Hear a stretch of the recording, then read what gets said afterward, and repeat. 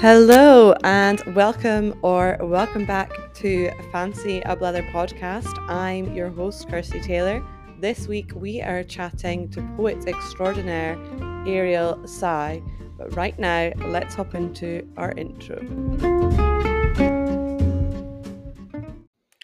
Hello. I'm so happy to be chatting with you all this fine Monday for you, Sunday for me, or maybe it's a different day of the week for you, I don't know. It's currently 8:54 on a Sunday, and I'm actually even surprised that I'm awake. I am on a long weekend, which is so nice. I'm so excited. Just be relaxing, and honestly, I mean, 4 days is a dream, but honestly, every week should have a 3-day weekend because I'm actually having time to relax and also get my life together. And normally it's just kind of like Sunday's normally like a mess, but today I can actually enjoy Sunday because I have tomorrow to get my life together, which is wonderful. So I'm just chilling here in Edinburgh. Surprise, surprise, I am back in Edinburgh. Will I ever stop coming here? Probably not. Probably spend more time here than I do in my own flat, like on the weekends. Um, yeah, so that's kind of the life update. Currently applying for jobs at the moment and just trying to figure out my life for after summer. But I'm also trying to live in the present moment and I'm enjoying catching up with friends. I had a great gin tour with my mum the other day, although 10 a.m. was not the move, was not the first choice. It was all there was available. So we did what we had to do. But yeah, it was a pretty interesting day after that. And I went to a bookshop, and the book that I'm going to be reading a poem from today, I did actually buy at the bookshop called oh, Golden Hair, I think. So if you're ever in Edinburgh, I recommend just checking out all the independent bookstores because there's so many wonderful bookstores. But anyway, so my small wonder of the week this week is watching a show with someone else. I don't know. I think because I've never been in like a serious relationship, I've never really appreciated this. I've never really taken this for granted because I don't do it with a lot of people. But sometimes, like my best friend and I will watch a show together, especially when we both lived in Aberdeen. And my mom and I started watching a show together while we were here for like 2 nights before she obviously went home, and I'm still here. And we watched season 2 of The Sinner. So good. And I'm waiting for her to watch the finale. They can talk about it. I think that having somebody to talk to about a show after you've watched it is just like it's so fabulous and wonderful and underrated. And it just I don't know, it's just like an interesting conversation to have, and you could talk about topics that maybe you wouldn't normally talk about. So that is my small wonder of the week. And what I've been engaging with, I just finished such a wonderful book that kind of got me at my reading rut because I don't know, I just everything I've been reading recently I've not been finishing or enjoying, so I just keep putting it off. But I'm back on it. I'm back on my reading game because of this book. It's called The Bird in the Bamboo Cage. I bought it from a charity shop for about 50 pence, which is a steal, a dream, we know. And I am actually recommending it to everyone ever, like everyone I meet in my life at the moment. It's a well, it's based on a true story and it's set in World War II. Um, and it's basically about a school in China, and then how it's like a private boarding school, and how the war impacts their experience, and they end up in a camp, and I won't really see like in like a war camp, and I won't really say much more than that because I want you all to read it. I read that book so fast because it was so good. It is uh like emotional book, a hard book, obviously trigger warning. It's about war. There's quite a lot of not a lot, there is some violence within it, and there is some sexual assault within it. So maybe like look it up first to make sure it's something that you're okay with reading.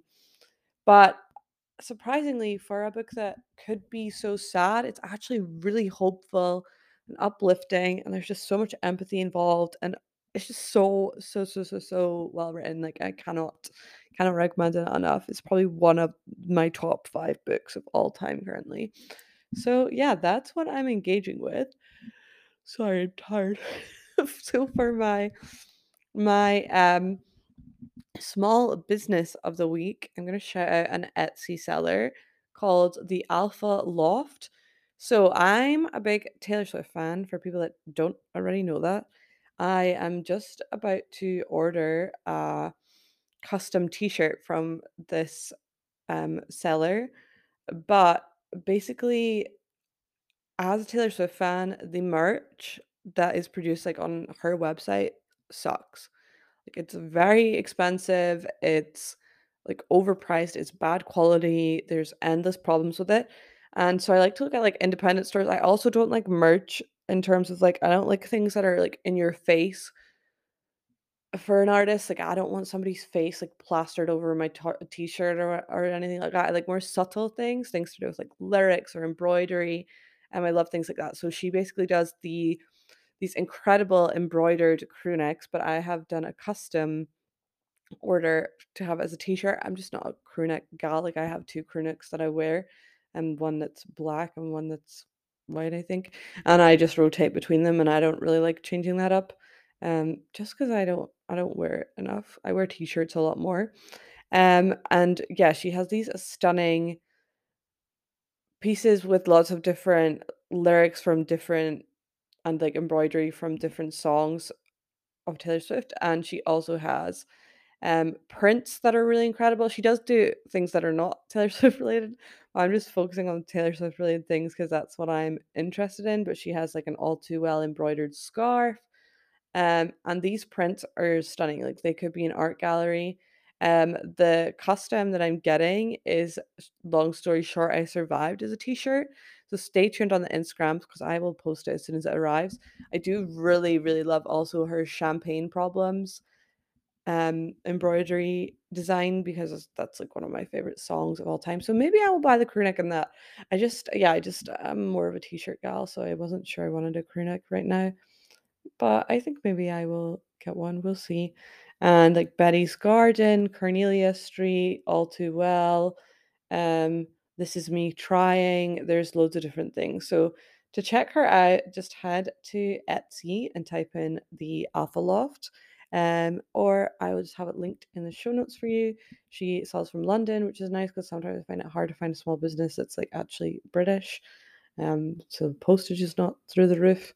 Yeah, so check it out, and it's run by Macy, who seems like a lovely gal. So check that out on Etsy, the Alpha Loft, which of course, as per usual, will be linked in the show notes. Okay, so for this week's poem, we're going old school. This is not an Instagram find, we're changing it up. This is a book that I've been dying to read. So it's called Call Us What We Carry, and it's by Amanda Gorman. And if you have not heard of Amanda Gorman, you maybe have been living under a rock recently. She's become like a very big like breakout poet in the past couple of years, and I'm a big fan of her work. And I have wanted to buy her book for a while, and finally I bit the bullet. I bought it at Golden Hair Books, and I did also buy some other poetry from this new business in Edinburgh called Rare Bird Books. Look at me giving you all the small business recommendations this week. So stay tuned next week for the other book I bought because I think I will share something from there as well. So this poem is called At First and it's by Amanda Gorman. At first, there were no words for what we witnessed when we talked to each other. Our sentences were stilted and stalled as a telegram. Hope we are doing well, as we can be, in all these times. Unprecedented and unprecedented. When asking how others were faring, we did not expect an honest or full response. What words can answer how we're remaining alive? We became paid professionals of pain, specialists in suffering, aces of the ache, masters of the moan. March shuddered into a year, sloshing with millions of lonely and overcrowded solitude. We pray there will never be such a precise and people heart as this. We began to lose words as trees forget their leaves in fall. The language we spoke had no place for excited, eager, laughter, joy, friend, get together. The phrases that remained were their own violence. That was sick! Ha, we're dead. We are deceased.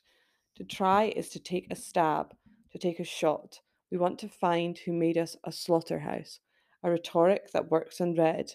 We teach children. Leave a mark on the world. What leads a man to shoot up souls but the desire to mark? Up the globe to scar it and thus make it his intention to be remembered, even if for a ragged wreckage. Kids unmark this place, leave it nothing like the one we left behind. Sorry for the long text. There are no small words in the mouth. We find the rhetoric of reunion by letting love reclaim our tongues. The tip of the teeth, our hearts, have always been in our throats. So, like I said, that is called At First by Amanda Gorman, and you can read it in her book. And honestly, if you don't know who Amanda Gorman is, I highly, highly recommend checking her out. But now we are going to hop into the interview with Ariel. So, as per usual, please do follow/subscribe, leave a review, 5-star if you're feeling really generous. And please do check us out on Instagram at Fancy Blether. Head to our TikTok, Fancy Blether. Go to our website, fancyblether.com. And don't forget to share the episodes. Let us know if you're listening. Let your friends know about the show. Spread the word.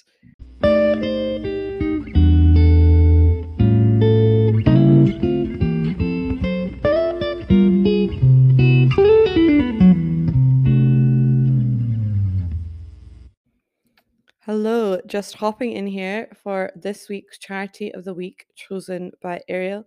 So this week's charity is Sushi, and they do actually have organizations all around the world. There is a UK one, but there's also one in America, depending where you're from, and I'm sure from many other country. So Sushi is a Buddhist compassionate relief and is a crisis response and a companion in hardship. So they are a charity that are all about finding loads of different ways to help you out. They have done a lot for COVID-19 response. So during the outbreak of COVID-19, they initiated a global PPE relief scheme. And so far, they've delivered over 22 million PPE items to over 80 countries worldwide. And in the UK, they've donated medical masks, gowns, and gloves to 63 healthcare institutions. And they continue to provide face coverings in the community. They are also committed to sustainability. So, to check out more about that, you can head to their website, which is just sushi.uk, and it's spelled TZUCHI .uk, or just type it into Google and then you can find the one that is located closest to you. So you can find out more about them, the events they have on, ways to donate, um, and ways to get involved, whether it's volunteering, working for them, spreading the word, whatever it is. So, like I said, it's sushi. So it's TZUCHI.uk. Enjoy the rest of this week's episode.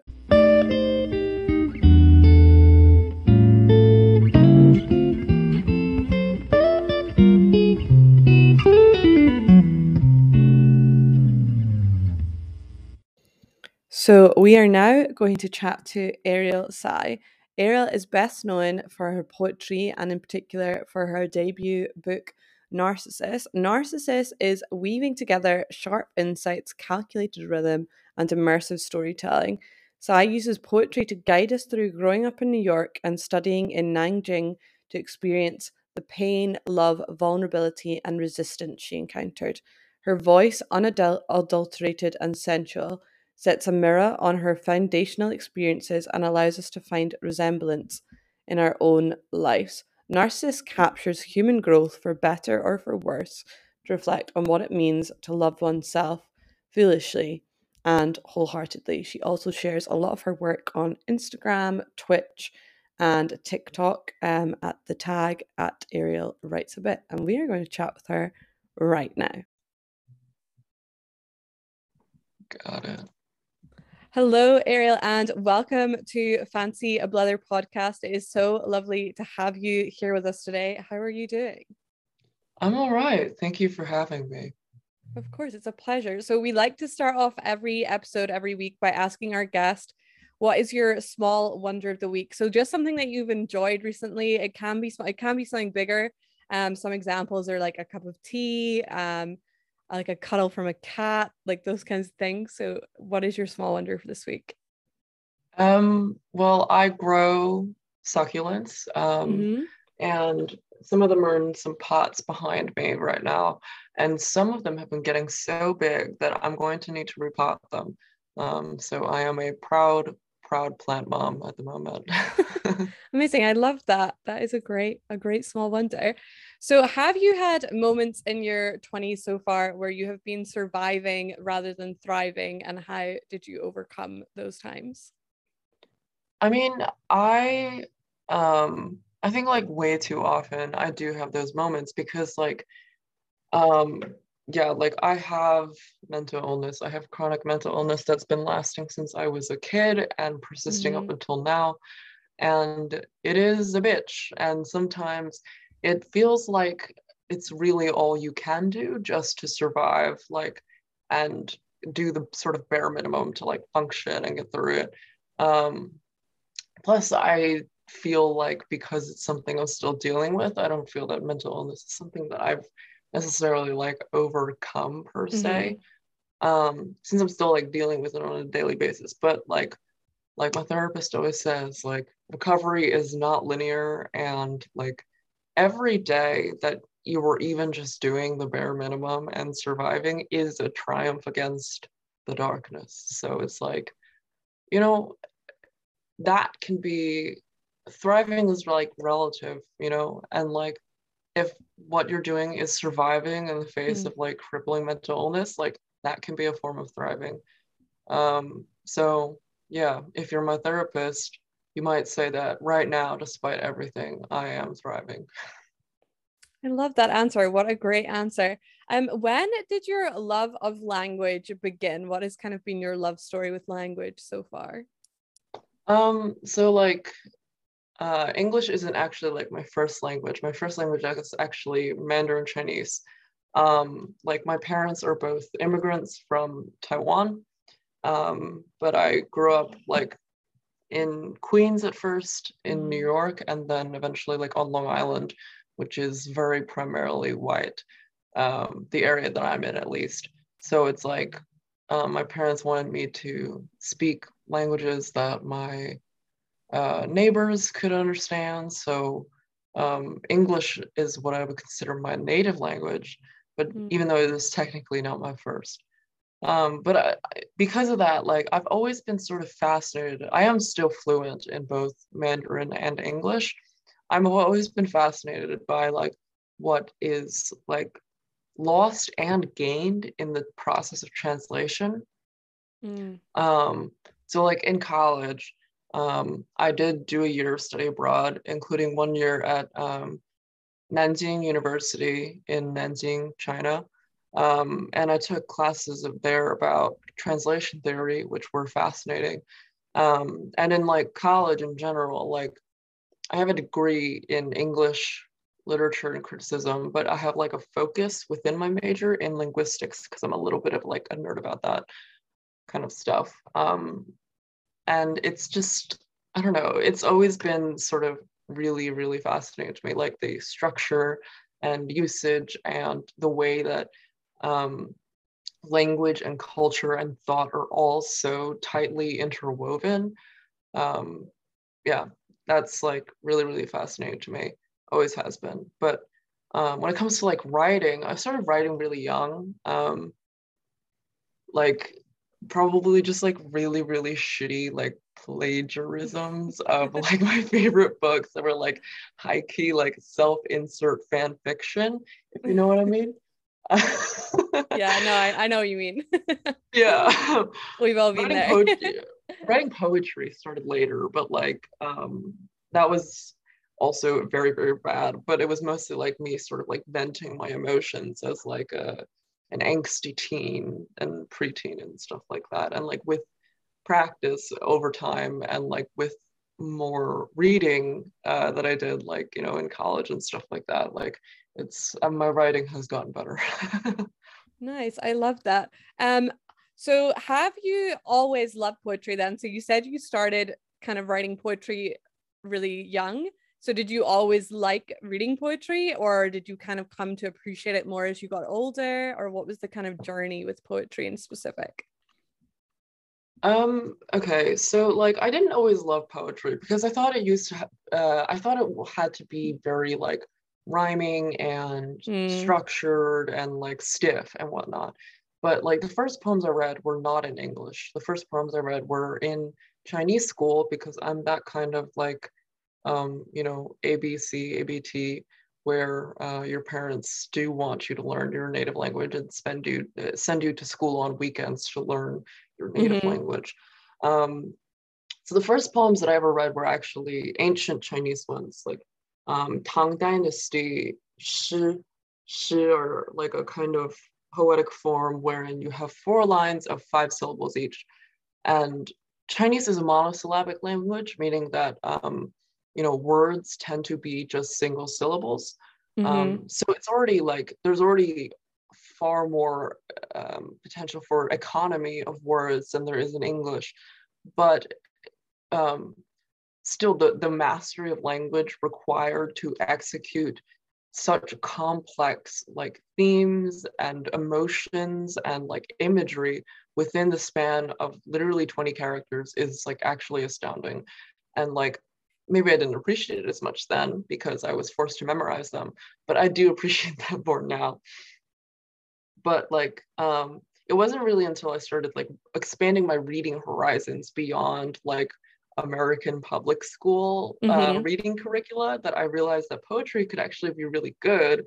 And you know, it's not all like, not to hate on Robert Frost, but like Two Devereaux's version of Yellowwood, Mm-hmm. and like I took the one that was like the lesser, and it made all the difference. It's like not all like inspirational, or like it doesn't have to be like a limerick or like a haiku or something Yeah. like that, or like an acrostic poem where you write mother and then like write one Yeah. word Yeah. how much you love your mom.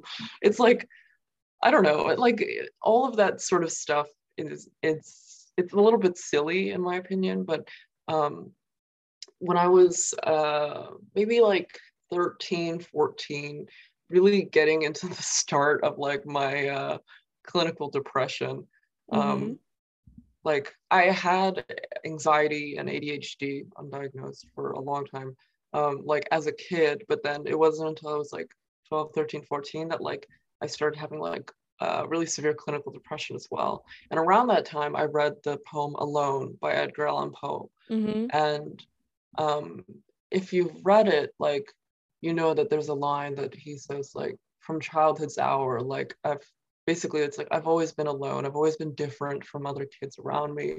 I've always, like, you know, like, the things that brought me joy, like, were nothing to them. Like, things that, like, you know, sparked curiosity in them were nothing to me. So I've always been alone, Mm-hmm. and just sort of like different from other people. And I cried reading it. It's the first poem I ever like cried reading it because he's just, and it was just so weird because like he's like some 19th century weirdo who like died under mysterious circumstances in a ditch in like friggin' Baltimore or something. Yeah. And then like I'm like some modern weirdo that's like still alive, but like we connected through that poetry over the centuries, over like the distance and time and like socioeconomic differences. Like we connected over that feeling of like Mm. always having felt a little bit different than everybody else. And I'm sure I'm not the only one that's connected with him that way. That's why like art in general is so powerful, but like poetry, I feel like maybe it's because the medium I'm the best at executing, like is like good, really good for that. Yeah, well, kind of going off of that theme then, what power do you believe that poetry holds? What do you believe the power kind of is that exists behind poetry? I think that there is almost a kind of hidden power, not to everyone, but I think to generalize this to society as a whole, there's kind of a hidden power behind a lot of poetry and a lot of unknown poetry. I think there's a lot more power Yeah. behind the poets that we don't hear about than there is behind the ones that we do hear about. So what kind of power do you think that that poetry can hold? I mean, what I was saying earlier, this sort of like ability to connect people Mm-hmm. across time and space and like socioeconomic boundaries, but also like, and like, you know, through that lead to empathy. But, you know, art in general, it lets us see like a little window into the souls of other people in the way that nothing else can. You know, like we're always sort of looking at the world through our own perspective, no matter how empathetic you might be, no matter how well you think you might know Mm-hmm. another person. You can't really know without the lens of your own perspective. And even when you're interpreting art, it's through the lens of your own perspective, but it's still objectively something that's there that they created through the lens of their own perspective. And now you can perceive it, you know, Mm-hmm. in a way that's like a little bit more removed from you just trying to determine it from, you know, the person themselves or whatever. And I think poetry, its own sort of special power is the ability to put into words what nothing else can, you know, like because it's free from the sort of, I'd say, constraints of Mm-hmm. conventional writing. Not that there really are constraints, but um, it, it can put into words and often in far more brief terms, like things that like other people, other mediums cannot. And like, you know, no matter who you are, whether or not you understand Jackson Pollock or like um, Tchaikovsky, like Mm-hmm. you might understand words, you know? No, yeah, I think that's such a good point. And I think people are often like scared off by Yeah. poetry because of the experience that they maybe had like in their high school curriculum, and maybe like it was intimidating the way that they had to analyze such a short piece of writing. And sometimes it's better not to analyze and just to like read and take what you want from it and what you need from it, because that's the power of it as well, is that everyone can take something so unique from the same set of words Mm-hmm. based on their own personal experiences, which is kind of, it can be problematic sometimes because then people can misread and misinterpret in certain situations. But I think that is a lot of Mm-hmm. what the power holds as well, because I think people are very easily scared off because maybe they don't understand, like Robert Burns as an example, who's obviously like a very famous Scottish, like you kind of would have to know Scots to understand him anyway. Yeah. But I think, or they don't understand like the nuances that exist in like Carol Ann Duffy's work. But you don't need to Yeah. always read between the No. lines. Sometimes they just want you to read what's there. I think you don't always need to Yes. ask, why is the curtain purple? Maybe it's just purple. Like maybe that's just the Yes. fact, and focus on what it is for And I you. So think no, I more modern poets have tried to make their poetry more accessible. yeah. You know, like with me, like yes, I do use quite a bit of like symbolism and like whatever, like those Mm, kinds of devices that poets use to make mm, their writing more interesting. And like I do come from a background of not creative writing in academia, but literary criticism. So there's quite a bit of that in my work as well. But it's still like I try to make it accessible because I want it to be. Like I don't want it to be opaque. And even if you don't understand all of the symbolism that I'm using, the significance of like I don't know, like the Lucifer metaphor or mm. something, like you don't need to. You can still get something out of it, and I hope you do. No, I love that. So, kind of switching gears a little bit, what would you say to someone listening right now who's like going through a hard time and maybe doesn't really know who they are right now? I mean, I think fundamentally, I don't know if anyone ever fully knows who they are, but particularly like in the age that of our listeners, like within your 20s, it's quite a particularly turbulent time in terms of identity. So what would you say to somebody who's listening right now who's really like trying to grapple with and figure out like what on earth their identity is? I mean, like, okay, some words of comfort, I guess. One is that nobody ever fucking knows, you know, like we are all just winging it. Even if your parents and your teachers and your mentors, everyone that you think has their life together, no, they don't. They just have it a little bit more together than you do because they have more experience with just fucking around and finding out, you know? Like it's not um we're all just winging it. So like don't worry too much, especially if you're young. Like you can fuck up and it will still turn out okay eventually, you know? We're all just learning on the fly and it's hard enough to figure out like how I mean like American health insurance works and like 401ks and taxes and like whatever. It's hard enough to figure all that shit out without having to like also think about who am I as a person, as a human being. But also like in the introduction to my book, I talk about how identity is always in flux, how it is always a work in progress, and how um, sort of later on in my book, I explore the concept of how people will sometimes want their identity to be stable.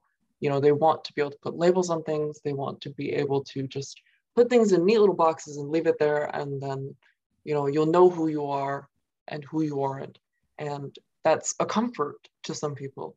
But I think because of the nature of things is change, you know, like um, nothing is forever, not the way that you identify, not the way that you live and think and are right now. And if, you know, if you think that like your identity once set is never going to change, then like that's an illusion and you're deluded by it. Um, so it's like if you think about your identity as an eternal work in progress, then it won't be so terrifying. Like you're just figuring it out as you go along, and that's okay. We all are. Nice. No, I love that. I think that's an excellent point to make. How do you think that social media has played a part in how our generation currently in their 20s view their own identities? I think that there is a massive kind of shift that has happened since social media has come into play, and the generation millennial, Gen Z, like there's kind of both happening in their 20s right now that experience social media as the first thing, like as through their adolescence, but as a new thing. It wasn't like the people Mm-hmm. experiencing it in the adolescence now who there's research on it, and I like it's far from perfect, but there's a lot more awareness around the impact of social media. So what do you think that has done to like the identities or how we view our identities as a generation, obviously as like a generalization? Yeah, yeah. I mean, I think we have always, as human beings in society, social media or not, technology or not, we've always seen ourselves in terms of other people, you know? How do you Mm-hmm. know who I am? You know who they are, you know who we are. And so you see yourself, you identify yourself in terms of, um, you know, at first in terms, most simply in terms of what you are not. Um, it's like I think I want to say it's like Fanon or something, like negative self-construction. I'm probably wrong there. Please don't kill me, audience. But maybe it's Aimé Césaire. I really don't know. But it's like we know ourselves through what we are not. And you know, we know ourselves in terms of other people. Like you're Mm. like, oh, I'm like this person. I'm not like this person. In this such and such a way, we are alike. And so we are, you know, we vibe or something. Like we're social creatures, like fundamentally speaking. I Mm. think social media has just sort of like exacerbated and accelerated the effects of that kind of socialization, of that kind of comparison. Um, it's just on a whole new level now because our communication systems have been so enhanced. Mm. Yeah, no, and the pool of people has grown so significantly. Like the Yes, amount of yes. people that you can compare to, or people that you may never even meet in real life, Mm-hmm. but Yeah. they now exist in your world. And I think that's something that is. I've listened to a really interesting podcast. I want to say it was Working Title by Margot Lee. Did an incredible job at talking about like this idea of a number, and a number that actually mentally you can process. Like that is the number of people that Mm-hmm. you can know that is logical. And because of social Mm-hmm. media, because of the internet, the number of people that we now know has grown so significantly that Is you can't actually like you can't actually really interpret it. Like you can't really No. connect with such a large group because it's not realistic. Like No. even if you live for 100 years, like you're still one person and there's only so much time. So I think it's really interesting the point you make about that. So talking about the lack of empathy that exists in the world, I will be one of the first people to put my hands up and say that lack of empathy is very much like the breeder of so much of the world's problems and things that go wrong in the world. I think lack of empathy and miscommunication often go hand in hand, and you can go into any like workplace, any relationship, and figure out that that typically is the root problem. So what do you think are ways that people can just show more empathy in their daily lives? Like we're not talking necessarily big scale. I think more like the little ripple that then creates Mhm. the effect of the wave in the sea. What are some things that you think people could start implementing today? I mean, okay. So one of the ways I see lack of empathy being sort of displayed in daily life is Mm, by people who react emotionally to others, like screaming at a sales clerk or like, I don't know, screaming slurs at someone who looks vaguely Asian for bringing mm, Chinese viruses over to the United States or something. Um, so before you react emotionally to someone, just take a second to take a breath and step back, maybe physically, maybe emotionally, maybe both. I don't know. Don't be in someone's face. There's a whole ass pandemic out there.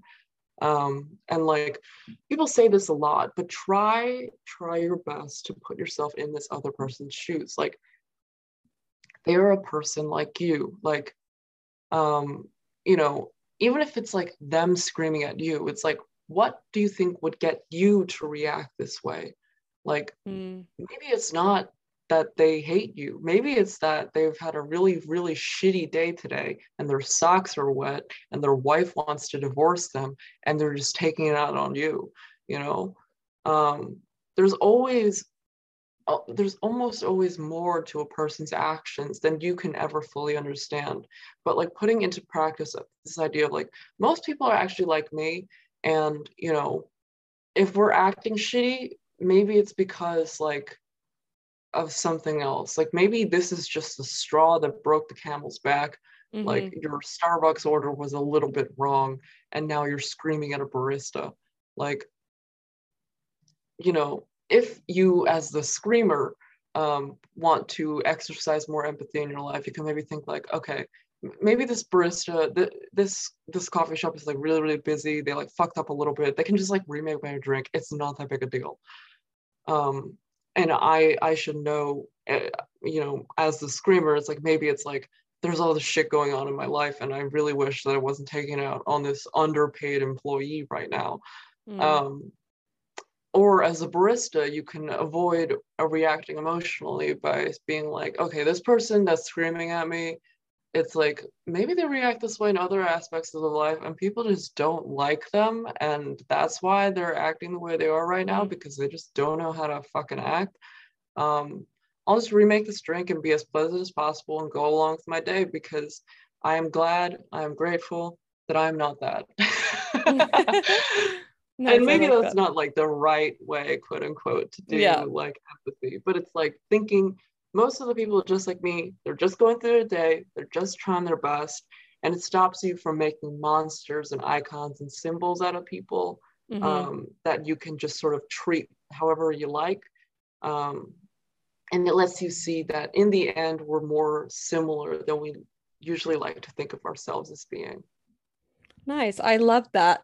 How do you prioritize your health whilst like living your dream, writing your book, and hustling along the way? How do you make sure that your health stays at the forefront of your mind? I mean, I'm speaking from a place of uh, privilege here, but Mm-hmm. like I am physically anyway, very healthy. Um, not very healthy, but like healthy enough, Yeah, like yeah, I get you. there's nothing that like, gets in my way of my daily function, except for my mental health. Um, I so it's like I don't believe in hustle culture, Mm-hmm. like in just like grind, grind, grind Mm, 24/7 and like never take a break because if you miss 100% of the shots you don't take, and like you got to get it now, now, now, now, now. So fuck your health. Like, I don't believe in that, you know. It's not to say that I'm not ambitious, you know, like I wouldn't have written a book if I wasn't an ambitious person. But like physical, mental, and emotional health for me have always been more important than how much money Mm-hmm. you make or how many hours you put in or whatever, you know. Like, again, I understand I am speaking from a place of privilege, and like I don't have to like, you know, work double shifts just to like keep my family fed or whatever. um like I'm just trying to live a life that I can live with, and like in a way that I won't regret, and to maybe make some art along the way. But like for everyone out there, more generally speaking, like you can only really do your best if you're healthy, physically, mentally, emotionally. If your health is out of whack, like you're not going to be able to hustle as hard as you want to. You're not going to be able to put in your best for your family, for your friends, for yourself. Um, so I don't see why anything else like should be more important than that. Like that should be a priority, is your health. Absolutely. I completely agree. What are some of your thriving moments from your 20s so far? Kind of like your highlight reel. I mean, publishing this book, obviously, like it's out now as an ebook. And this month, January 2022, the paperback book is going to be coming out. And then later in 2022, I'm going to finally get my hands on that sexy, sexy hardcover edition that I've been craving. Ooh, Um, amazing. I'm We such a, will link it I'm in the such a show notes as sucker. well. So Thank you, thank you.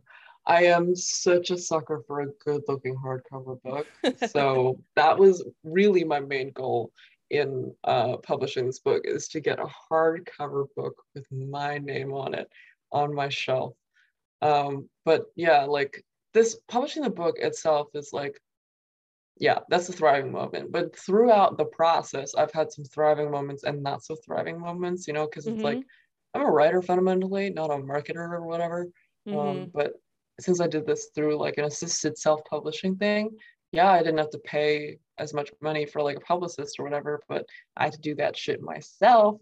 And that was not great in terms of like my mental health, whatever. But if you look at like the overall progression of my mental hmm health, it's had its ups and downs and whatnot, but it's like when you zoom out on an economics graph, and it's hmm like there's all these like dips and stuff like that. And there's like ups and downs and stuff, but ultimately it's like the GDP or whatever is still growing. That's my mental health. And that I would say is a thriving thing. Not a moment, but No, yeah, a completely. trend. Yeah. Yeah.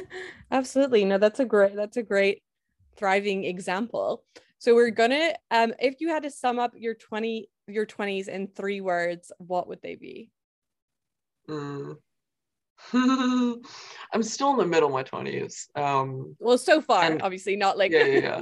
don't have to comment on And what's yet to come. clearly like verbosity is a thing I have a problem with, but not really sure. Probably something like trying my best. Nice. I like it. It's a phrase as well, which is even better. So a little bit of rapid fire. Do you prefer a physical book or an ebook? Physical, although audiobooks do have a special place in my heart if narrated well. Nice. Best poem you've ever read so far? That one's unfair. I like different ones for different reasons, but I'd say John Milton's Paradise Lost, if you'd count that monster of a thing as a poem. Okay, this one's probably even more harsh. Favorite poem you have written so far? It's in my book, and it's called Devotion. Okay. Women you are most inspired by. You can, if you can't think of one, you can name more than one. My mom, definitely the big one, but also like Maya Angelou. Nice. Best book you've read so far, or even just recently? Very unfair question as well, but if I can cheat a little and name a series, Yeah, of I would course. say his Dark Materials by Philip Pullman, which I adore. It is probably the reason I became a writer. Like the first things I ever wrote were probably really, really shitty ripoffs of of uh, Philip Pullman, and with the main character being named Lyra instead of Lyra, spelled Leira, which is just my name but backwards, which is what I mean about like really shitty self insert. Nice. What's your go-to drink? Alcoholic or non-alcoholic or both? Non-alcoholic is probably tea. I have tea right here in my little mug that has a What raccoon type of hanging off the tea? Do back you have of it. a specific Right tea that's like now, your this is go-to? right now this is black because I need the caffeine. But I don't know. It depends on my mood. Nice. But I'm not the kind of person to put milk and sugar in my tea. I don't know if that makes me blasphemous Oh in no, it's Scotland or whatever. no. I'm more of a herbal tea person. I'm more of Mm, like a peppermint tea. I'm really big into peppermint teas at the moment. ooh, Yeah, I'm yeah, not much of a festive. I'm not much of a like plain tea person. Like I don't really like breakfast Mm, tea. I don't mind like an Earl Grey, but I don't really do the breakfast tea. It's not my vibe. I I gotta say, I don't really do breakfast tea either. I don't know what it is that makes it different from just normal black tea, but There's just I am ethnically Chinese, so mm. this is like loose leaf black tea from the mountains of Taiwan or something. So Nice. Do you have a go-to alcoholic drink as well? um red wine because I am the stereotype of a writer. Nice. So where can our listeners find you? Shout yourself out, plug yourself. Yeah. So on Instagram, on TikTok, and on Twitch now. I stream on Twitch, using this fancy dancy headset.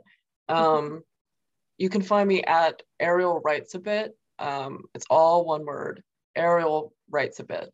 Um, and like, those are my like book thingies. Mm-hmm. That's like kind of how I promo myself, how I make announcements about my book and stuff. But yeah. Perfect. So the final question that we like to end our interview every week is, what have you been engaging with recently? What have I been engaging with recently? I mean, I've been engaging with my audience on Twitch, I'd say. Mm-hmm. Like, it's a new thing for me, so I'm still trying to like figure things out. And I'm also like um too young to be a true millennial, but too old to be like a Gen Zer. So I'm I like feel kind of in you. this weird twilight zone I'm the wherein like same. yeah, wherein Yeah. like I'm like kind of technologically incompetent a little bit, but like I'm still the go-to for when my mom can't fucking like concatenate on an Excel spreadsheet. So yeah, so I don't know. My particular audience on Twitch is lovely and like helps me out, gives me tips and stuff like that, and also just enjoys whatever the fuck I give them. Um, like I don't know. I was reading like Sappho poems. I was reading like poems by like Robert Frost, and Mm-hmm. I was reading out of Ovid's Metamorphoses. I was reading like I don't know, The Golden Compass, the first book in the His Dark Material series, um, with my very limited range of voices to use for different characters. Nice. I love that. That's a great thing to be engaging with. Well, thank you so much for coming on this week, Ariel. It was so lovely to chat with you. And for everyone at home, everything will be linked in the show notes so you can follow Mhm. Ariel, check out her work, buy her book, do all the things. So, yeah, thank you for joining us. It's been lovely to have you. Thank you for having me. It has been lovely being here. No problem. Bye. Bye bye.